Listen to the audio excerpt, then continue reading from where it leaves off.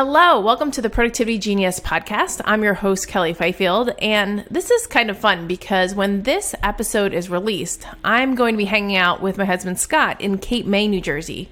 We're celebrating our 24th wedding anniversary. I just think technology is so cool that you can be posting a podcast while sitting on the beach. But anyway, in this episode, we're going to look at why working longer than planned is actually the lazy choice. Let's say you're working on something. Before you started, you decided about how long you thought it might take. You may have literally thought of a time like an hour or by 2 o'clock.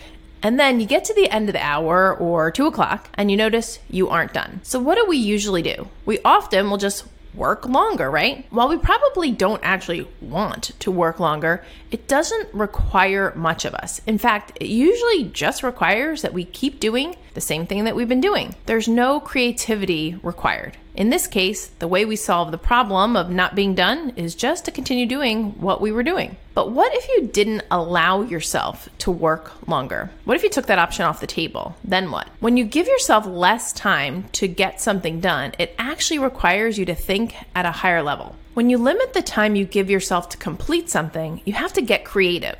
You have to use your amazing problem-solving skills. You ask more of yourself. You have to pay attention to time. You have to stay focused. You have to be a little clever if you notice you aren't on track. Think about writing an essay for like a test in school. The teacher would tell you, you have X minutes, right? Like 45 minutes or an hour to write this essay. Incredibly, you would get it done in that time. But if you had an essay to do for homework, you probably took much longer. If you were like me, the essay took hours if you were including all the time I spent procrastinating, avoiding, worrying before even starting. Even once I started writing, it would take a long time since I knew I could just work as long as I needed. The deadline was class the next day, and that's when it would be done. We can apply the same concept to all of the tasks we're trying to complete. This will take some practice. People usually overestimate what they can accomplish in the short term and underestimate what they can accomplish in the long term. In the next episode, I'll share with you the exact steps to determine how long to give yourself for a task. But in the meantime, try this out. Next time you are about to start a task or planning a task in the future, first, decide how long you want to give yourself to get it done. And when will you finish it if you don't get it done in time? You can't choose to work longer. You have to pick a time in the future to complete it. More on that shortly. Second, set a timer at the start. Third, as you work, keep an eye on your progress. If you don't believe you'll meet your deadline, don't give up. Ask yourself these questions. How can I get this last part finished in time? What adjustment can I make to get it done? What's the creative way to finish this in time? Lastly, if you don't make it in time, stop working and move on to your next task. Don't allow yourself to continue to work on it. When the time is up, either the task will be done or it won't.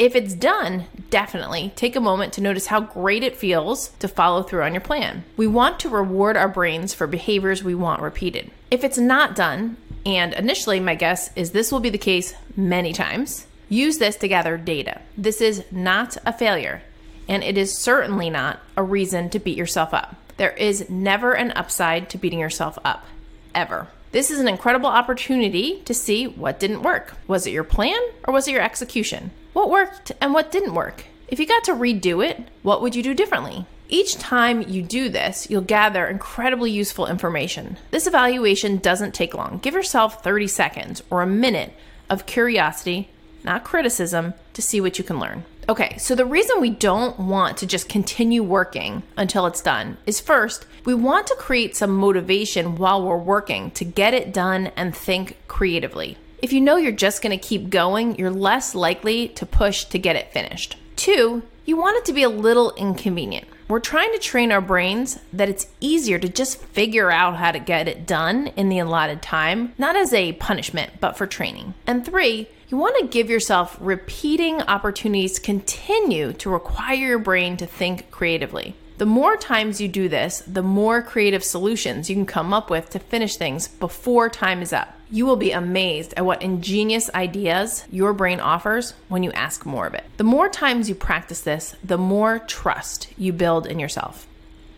In our next episode, I'm going to give you a system for determining exactly how long to give yourself for absolutely any task. But until then, my friend, I hope you have a beautiful week. See you next time.